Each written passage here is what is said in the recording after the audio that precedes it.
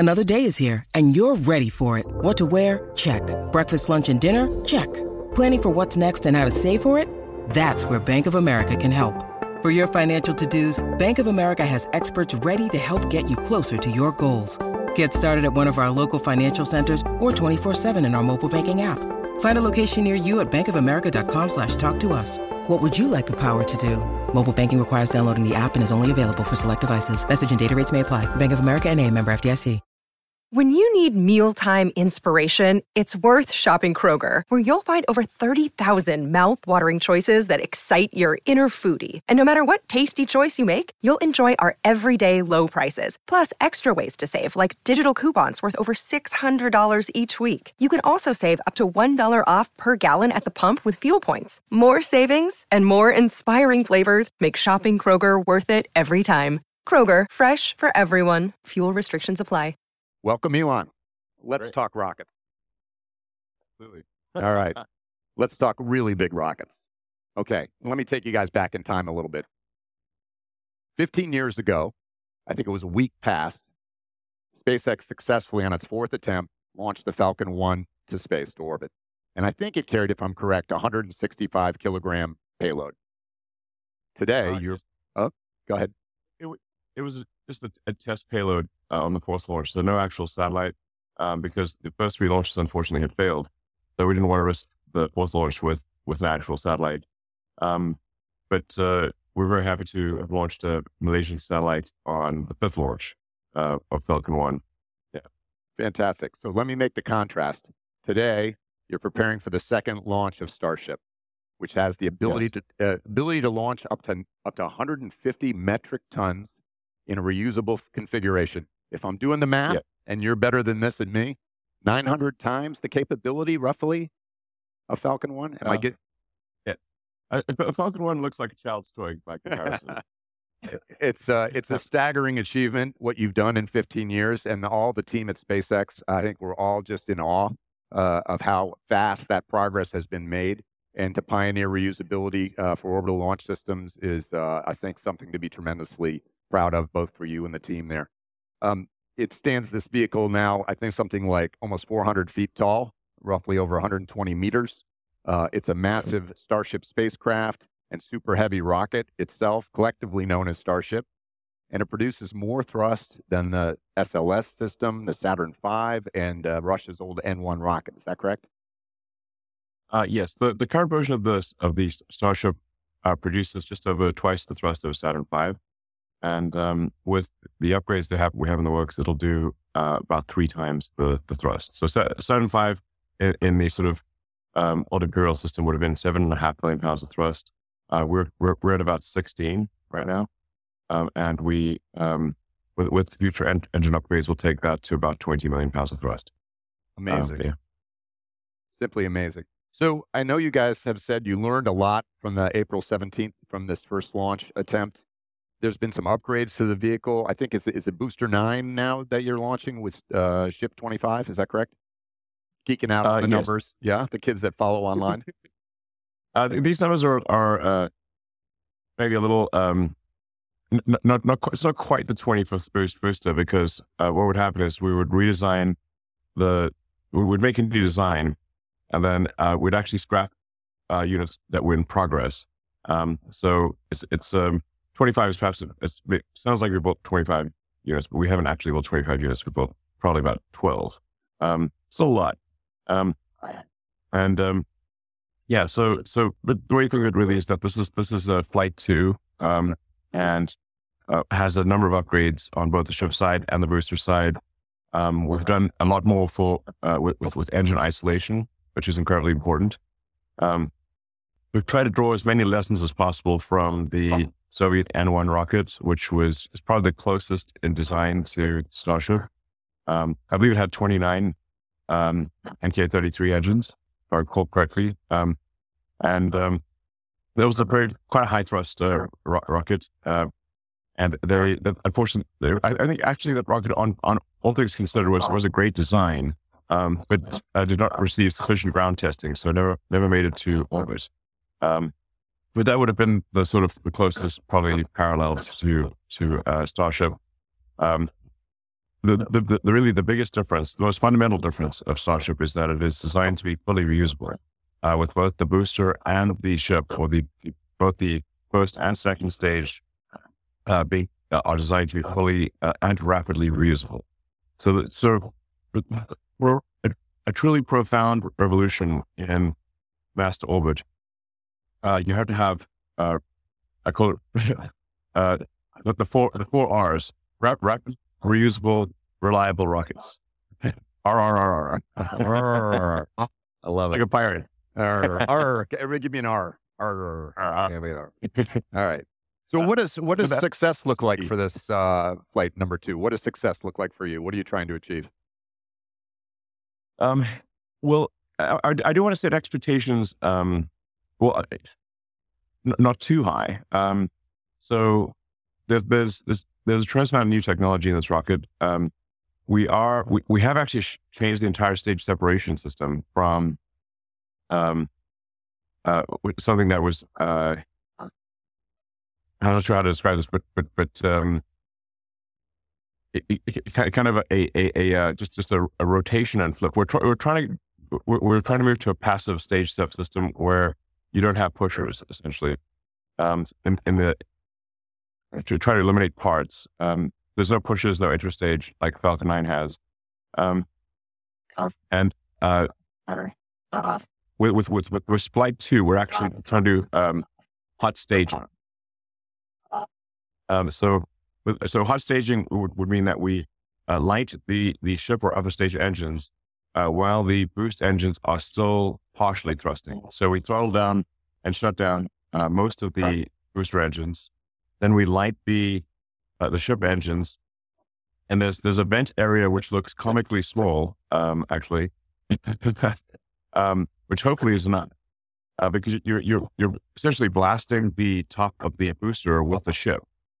Now this is actually, from a physics standpoint, the most efficient way to do stage separation, and the Soviets and later the Russians made extensive use of hot staging. But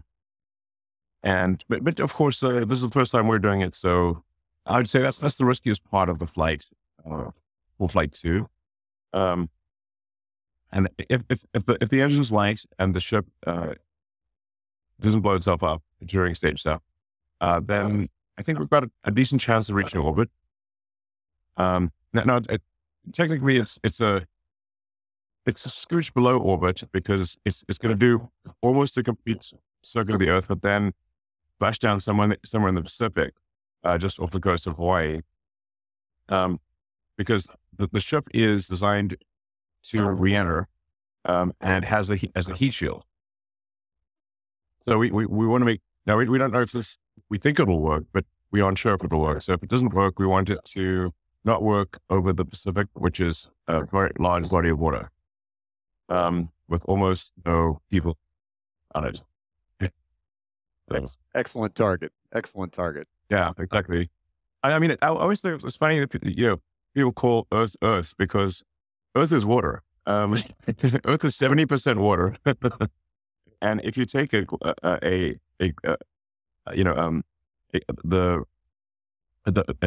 actual round version of the Earth, not a Mercator projection, but at the globe, and you center it on the Pacific, it just looks like water. It's like, where's the land? So anyway, this is quite helpful when you're doing experimental rocket flights. So how many more test flights are coming up, and when do you think you're going to try to catch Starship on a tower? With our giant Mechazilla? Yes. Giant Mechazilla. Listen, I saw Kong versus Godzilla, and that's what gave me the idea. In fact, if we gave our tower legs, it could just tromp around like Mechazilla. But we have a giant custom designed tower with massive mechanical arms that will literally try to catch the booster and catch the ship. Which it sounds insane. I mean, I haven't seen a sci-fi movie that does this, But in theory, it should work. It work. Let's just say success is in a set of possible outcomes. I'm not sure what the probability is, but success is somewhere in that Is success possible? Yes, I think it's possible. In terms of catching it, I think, but for the ship side, we obviously want to make sure that it actually comes in fully intact and lands at a precise location in the Pacific before we try to catch it at the launch site, because we're taking every precaution we can for that we do not risk any human lives or destruction of property. So it'll be a few flights. So for the ship, it'll be when we see the ship landing at a precise position in the water. That's when we'll try to catch the ship with our Mechazilla on the tower. The booster, obviously, booster flights we've done many times on Falcon 9, so we're much more familiar and have much higher confidence with booster recovery. We've actually had the booster boost back to land and land at Cape Canaveral Air Force Base many times, albeit with landing legs, not with the Mechazilla arms. The booster, I think that there's a decent chance, depending on when our licenses are granted, that we would catch the booster within the next year, or maybe less than a year, and then hopefully, if we get lucky, we might catch the ship towards the end of next year. And where does the catch take place? Is it Willie Mays in the middle of the outfield over his shoulder, or is it Florida somewhere? No, so both the booster and the ship come back to the launch site. Okay, fantastic. Yeah, that's what I mean by this. In fact, I mean the thing that is since we need a giant tower with customized arms to lift the booster and the ship onto the launch pad, we're going to absolutely need it. We can technically do it with humongous cranes on a low wind day. But that's quite unwieldy. The tower with the arms is capable of lifting the booster and the ship even on a very windy day, or moderately windy day. So then it just seems to me that, well, if we can lift the ship and the booster, the ship onto the launch stand, or the booster onto the launch stand and the ship onto the booster with those same arms, we should be able to catch the booster and the ship with those same arms. We've gotten pretty good with the thruster-based landing, and in fact, we can make we can make the rocket hover in midair. In fact, we were able to do that many years ago. If you look at the old Falcon 9 test videos, which we called Grasshopper, where we'd actually take Falcon 9 booster and we'd have it just go up and hover at 100 meters and then translate over another 100 meters, then translate back and then come back and land. So we were able to do that really over a decade ago. It's not obviously very efficient with propellant to have a rocket hover, but it can be done. So that was, I was like, okay, well, let's just have the rocket come back and, hover briefly, and have then the arms come together and catch it. So that's the general idea. Is going back to what I was saying, it's not just reusability, it's rapid reusability. And it doesn't get more rapid than bringing it back to the launch site. And so in principle, the booster, it comes back very fast, by the way. One way or another, that booster is coming back to land, or it's going to land fast, because with the high thrust to weight that we're aiming for, which is sort of on the order of 1.3 to 1.4, and a staging ratio which is currently about 3-to-1 in favor of the booster. So the propellant on booster to propellant on ship is about 3-to-1 on the current version, but it's trending closer to 2-to-1 on with future versions. That means that we're shifting more and more of the delta V burden to the ship side. That means the booster actually uses up its propellant quite quickly, and we'll trend towards only about 100 seconds or so of booster flight, and the booster will immediately flip around, boost back to the launch site, and land. And so it really, we're talking about the booster being back at the launch site in about 4 or 5 minutes, which is pretty wild. I think it's like five. 5-minute booster, basically. It's landed somehow, whether it's either crashed or it's landed it's been caught by the arms, one of the two. And within 5 minutes. And so then then lands back on launch stand, and you can then refill propellant.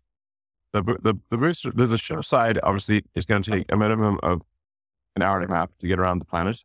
Still going pretty fast, but you got to circle the globe. And obviously that depends on what inclination, and so what your launch azimuth, what's your inclination of the booster as to whether it has a flight coming back over the launch site or not. If it's technically possible to do it a single orbit, depending upon your launch inclination. Very good. So booster can come back in an hour and a half. The ship could come back in about an hour and a half. Any prediction on when you're going to start deploying satellites with Starship? Yeah, I think we will start deploying. I think there's a good chance we start deploying Starlink V3 satellites next year, in roughly a year from now. Because we before we are confident that the ship, like I said, the hardest part about this, or the part that will take the longest, is solving for safe ship reentry and landing. But before we solve that, we can launch the satellites, because in any case with Falcon 9, the upper stage is expendable. So it's actually fine to start launching satellites even before we solve for ship reusability. That is the hardest part of the equation. So with Falcon 9, we've gotten pretty far with reusability. The booster, it's now highly unusual for the booster to not come back and land. It's gotten quite normal for the booster to come back and land. We now have a couple of boosters that have done 17, I think 18 flights at this point.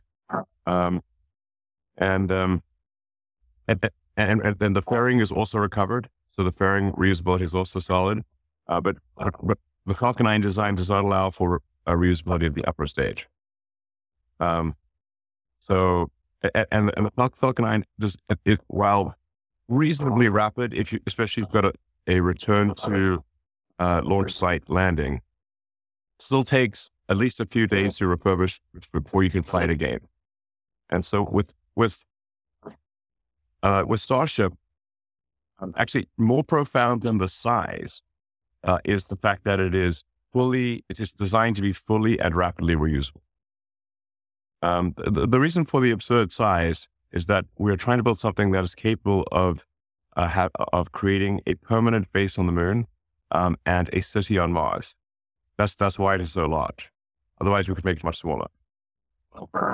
So I think the diameter of Starship inside the envelope is something like 9 meters, and inside the top envelope is about 17 and a half meters of usable volume. This is an incredible amount of space, right? Unheard of volume. What does that open up the possibilities? What kind of things can we fit in that space? What does it mean for the industry as we look ahead? Maybe you can give me how many whales or how many Starlinks can you stuff in there? I don't know what the right metric is, but give us a sense of size. Well, I mean, like when you step into the Starship fairing or payload volume, it looks like a cathedral. It looks absurd, frankly. It's like, wow, this is ridiculously gigantic. That was my first impression when I first went up there in a man lift and climbed through the little hole for the Starship initial rough prototype. I was like, what have we done? This thing is ridiculously big. So now this actually can be great for science, though. One of the exciting projects that we're working with is with the Soul Motor at Berkeley on a telescope, a space telescope that is able to use it's got an enormous lens. I think it's perhaps a 7 or 8 meter diameter lens, And it's actually a satellite that was meant for the lens was meant for a ground-based satellite. But if you then take that same satellite and put it in orbit, its capabilities are greatly enhanced because you don't have the obfuscation of the atmosphere. So that's why, for example, the Hubble, which is actually a fairly small telescope, can do better than or I think any historical ground satellite, especially in the visual spectrum. So we're very excited about what it can do for space science.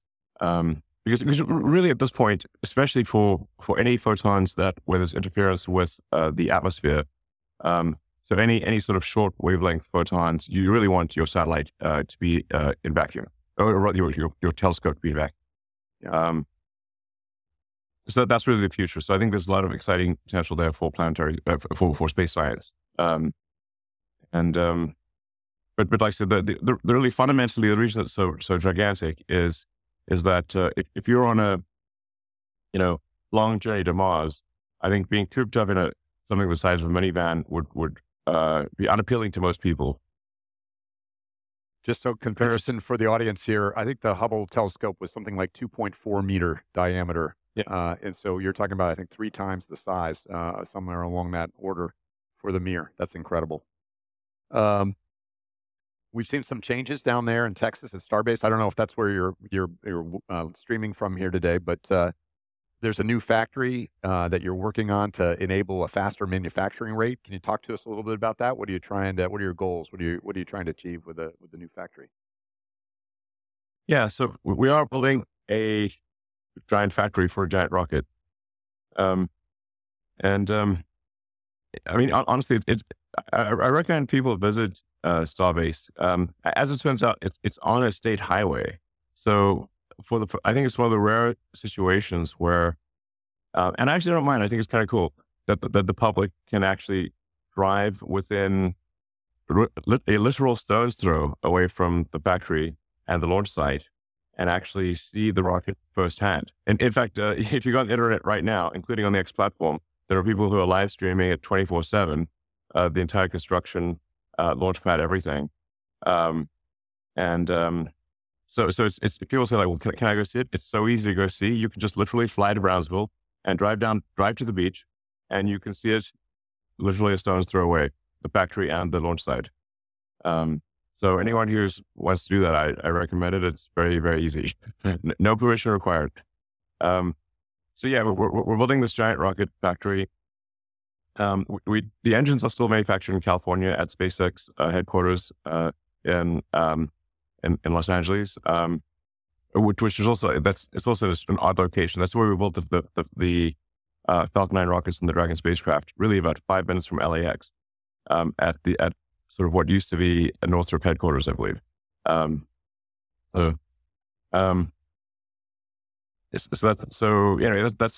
yeah, we're building this giant factory. So the thing is, so in order to, if you look at in the grand scheme of things, say, okay, what is required to have a self-sustaining base on Mars or city on Mars? You have to really think of it in terms of very large tonnage. And if we can even get the tonnage estimate to correct to within an order of magnitude, I think we'll be doing well. I think we should probably aim for something like 1 million tons of useful load delivered to the surface of Mars, which requires roughly 5 million tons to Earth orbit. So, if you get about 20, for whatever mass you get to Earth orbit, you get about 20% of that mass landed to the surface of Mars. Give or take, maybe you can get 25% optimistically.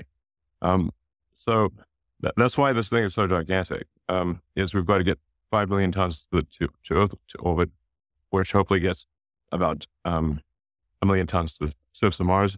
And hopefully 1 million tons is enough to create a self-sustaining city on Mars. Incredible. So talking about Mars, any new predictions on I know this is your ultimate goal, your destination.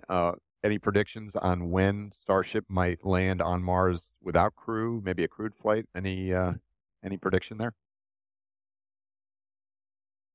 Well, I think 3 or 4 years. 4 years. That would Yeah, be something like. right. I've had to check with the Earth Mars. Earth and Mars. The have orbital synchronization about every 26 months. So you can't just you fly to Mars when it's on the other side of the sun from Earth. That's unwieldy. So roughly every 26 months, the orbits are in the right relative position, and then you have the Mars transport window.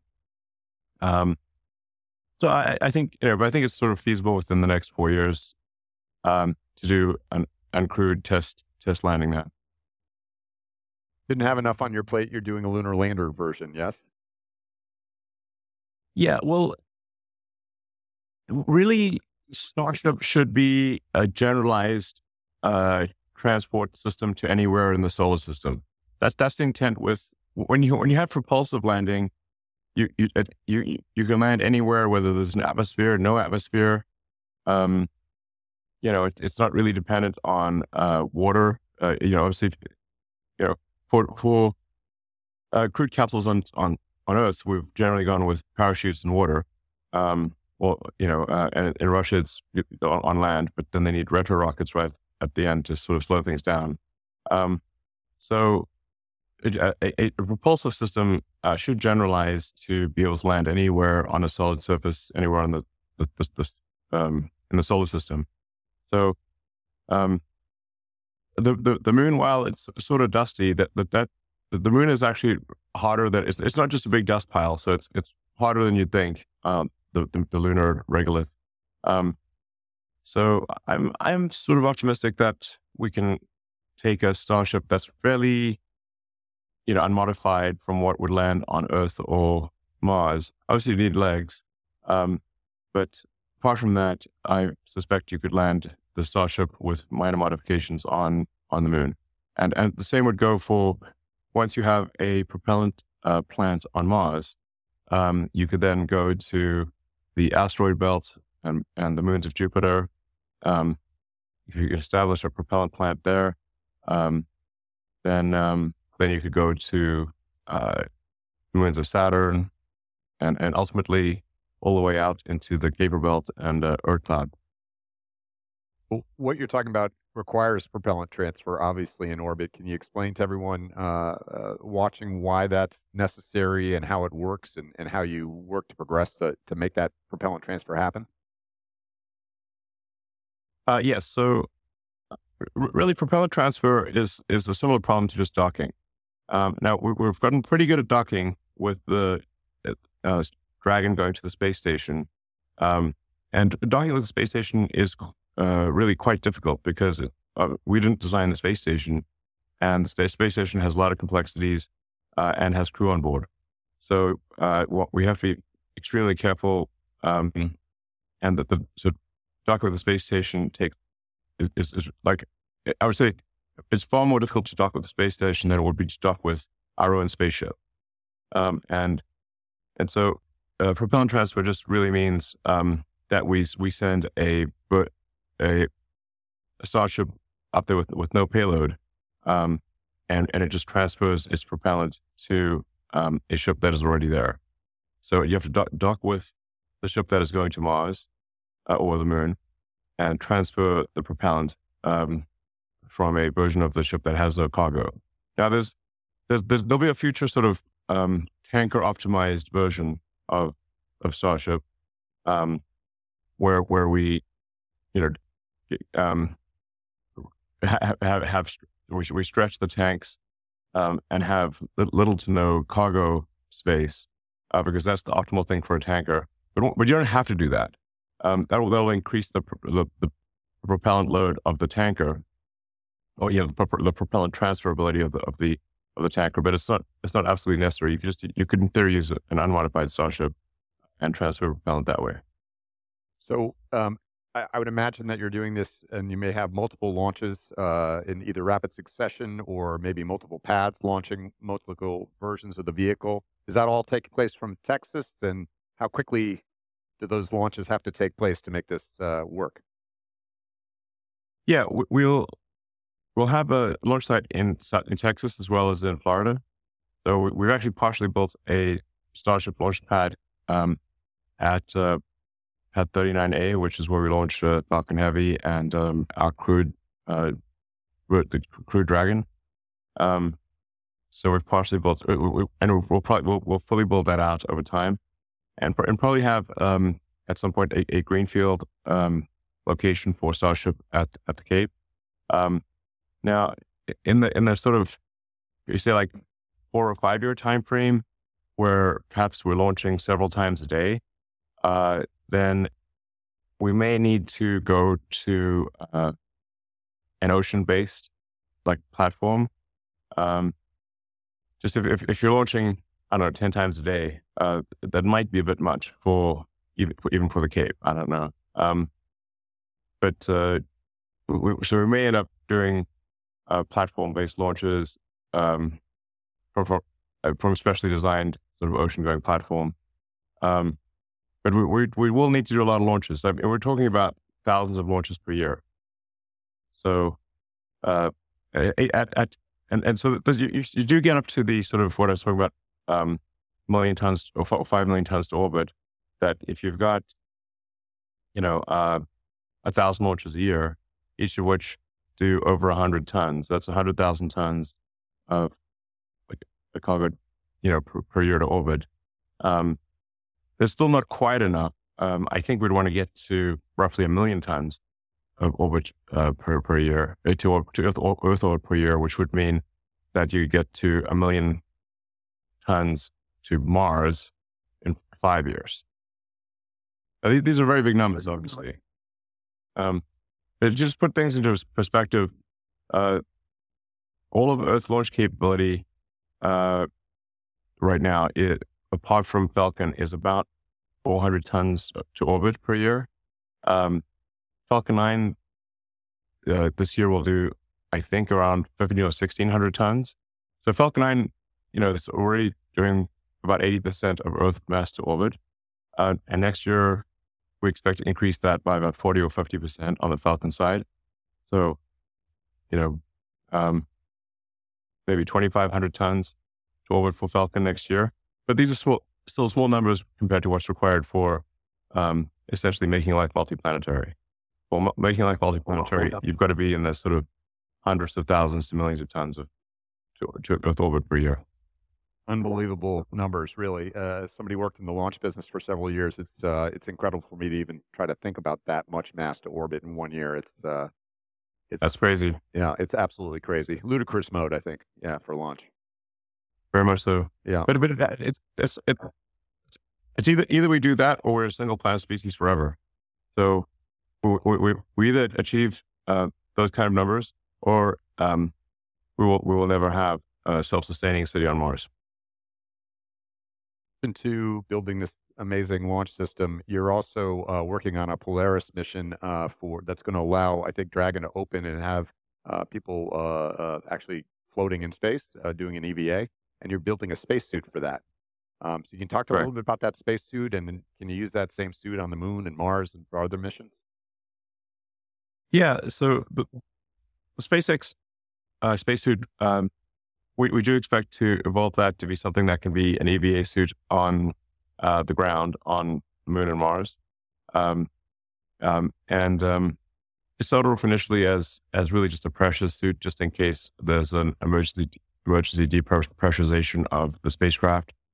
So it was basically like a self-contained life support system in suit form.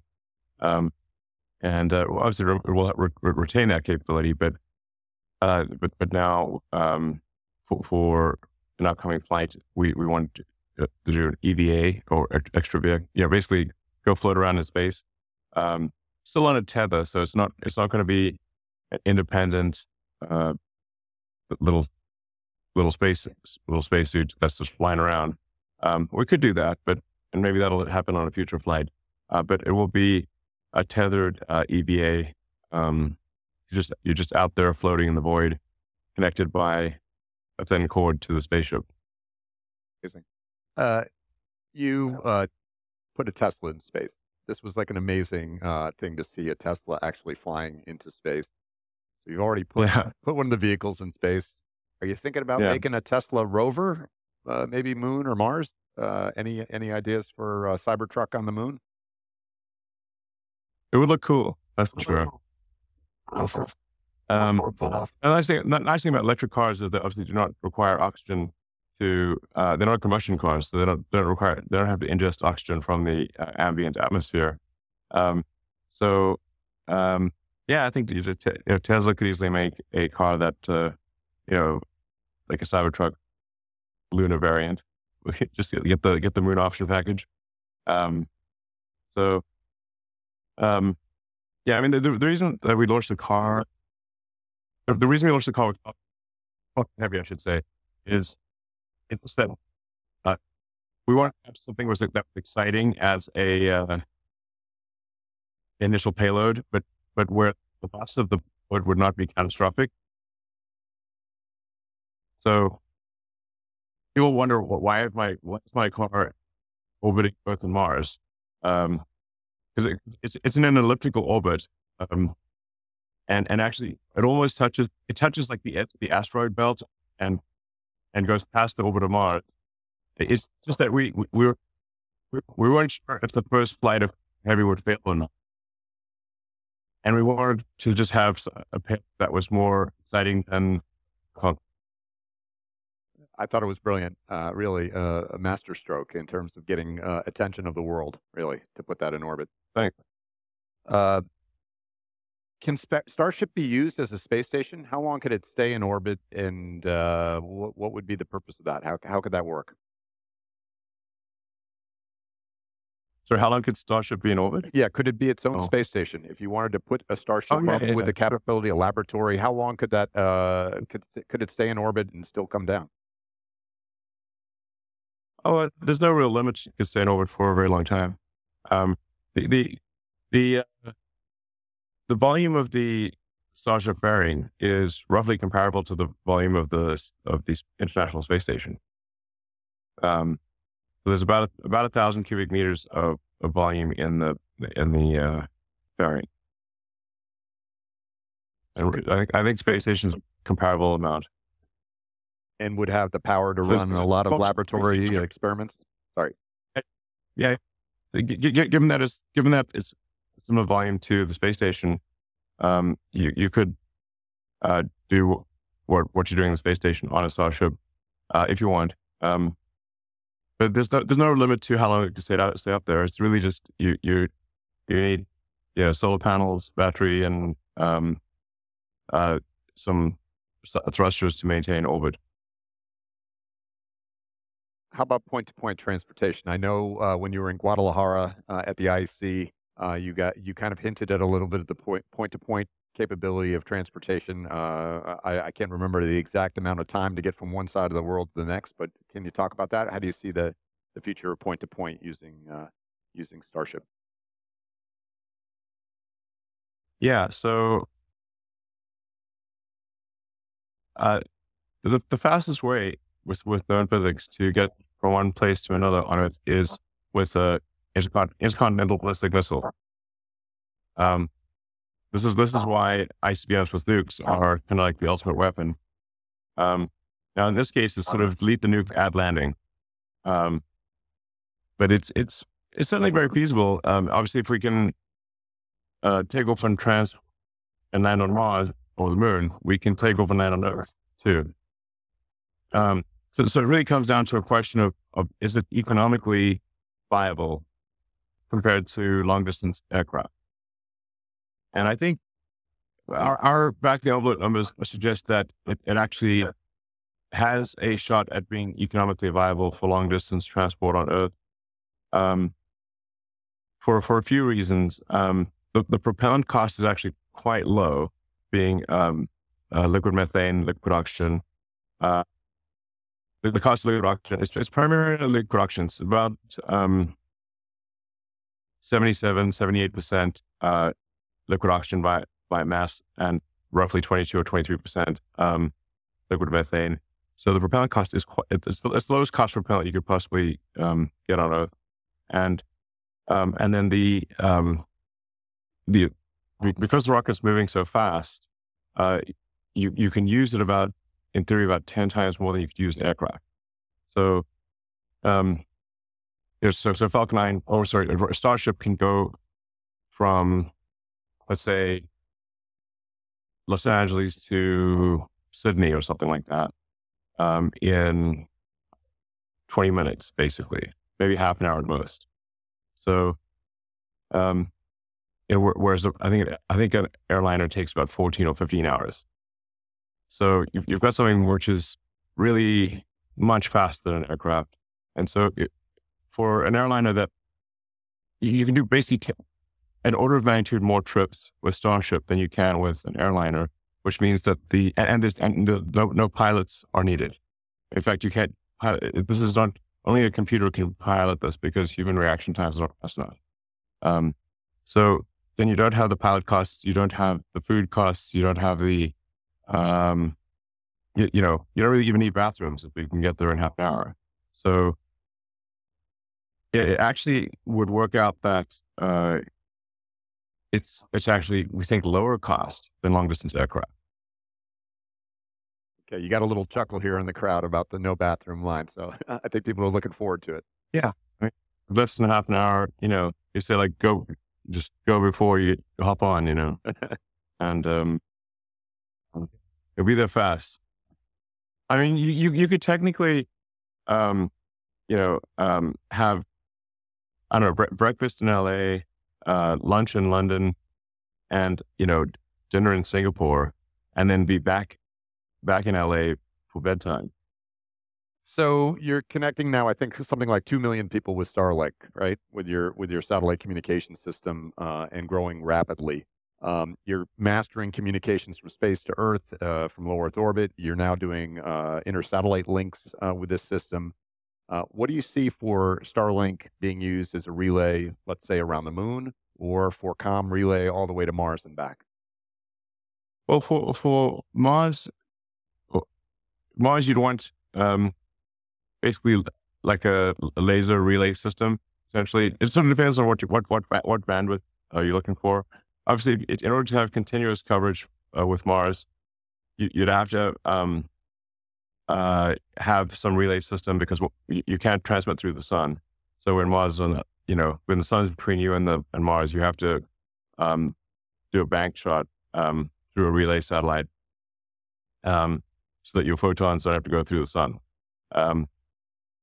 So and then you just like, well, ultimately we would want, terabit, maybe petabit level data transfer between Earth and Mars. So then you're gonna want probably some relay satellites along the way to be able to do that. It's a bandwidth thing. You'd want to use lasers, and then the laser beam is going to widen with distance, so that then you need to be able to receive the laser beam before it gets too wide. This means that you need a series of satellites in order to communicate with Mars at its furthest distance, especially with very high bandwidth. You can obviously do low bandwidth with longer wavelength photons, but if there's a human city on Mars, you'd want to have very high bandwidth. So therefore, a bunch of lasers. And satellites, Starlink already uses lasers for inter-satellite communication. So if I may, just a couple more questions. Throughout this week here at the IC, we've been inspired. There's thousands of young people here. I think 41% of our delegates are under the age of 35, which is incredible by any space conference metric. We get a lot of young people here. There's delegates from the Space Generation Advisory Council, from the Future Space Leaders Foundation, from the YP program here at the IAF. Do you have a message for these young people, the young engineers and scientists that are here? Many of them have been inspired by you. Anything you can say to them about pursuing a career in space, or what motivated you to do all the things that you're doing? Yeah. I'm interested in that which furthers civilization. And I think we want to expand the scope and scale of consciousness so as to better understand the nature of the universe. And even to understand which questions to ask. Like, one of the most inspiring books I ever read was The Hitchhiker's Guide to the Galaxy, where they're trying to understand the meaning of life in the, Hitchhiker's Guide. And the larger message of the Hitchhiker's Guide to the Galaxy is that you actually need to know what questions to ask about the answer that is the universe. And we don't yet know what questions to ask. So I'm just curious, really. I'm just curious as to the nature of reality. Where does it all go to? Where does it come from? Where are the aliens, for example? Are there aliens? Are we alone?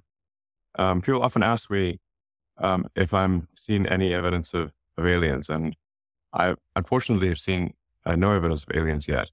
We are the aliens, as far as I can tell. And I think if anyone would know, it'll probably be me. And I've not seen any evidence of aliens.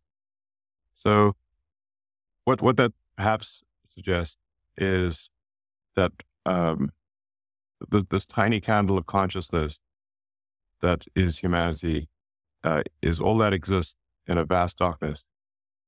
And we should do everything we can to ensure that the candle does not go out. Well, Elon, I'd like to thank you for joining us today. Good luck with your next launch. Thank you. Thanks. It was an honor to be interviewed. Thank you, everyone.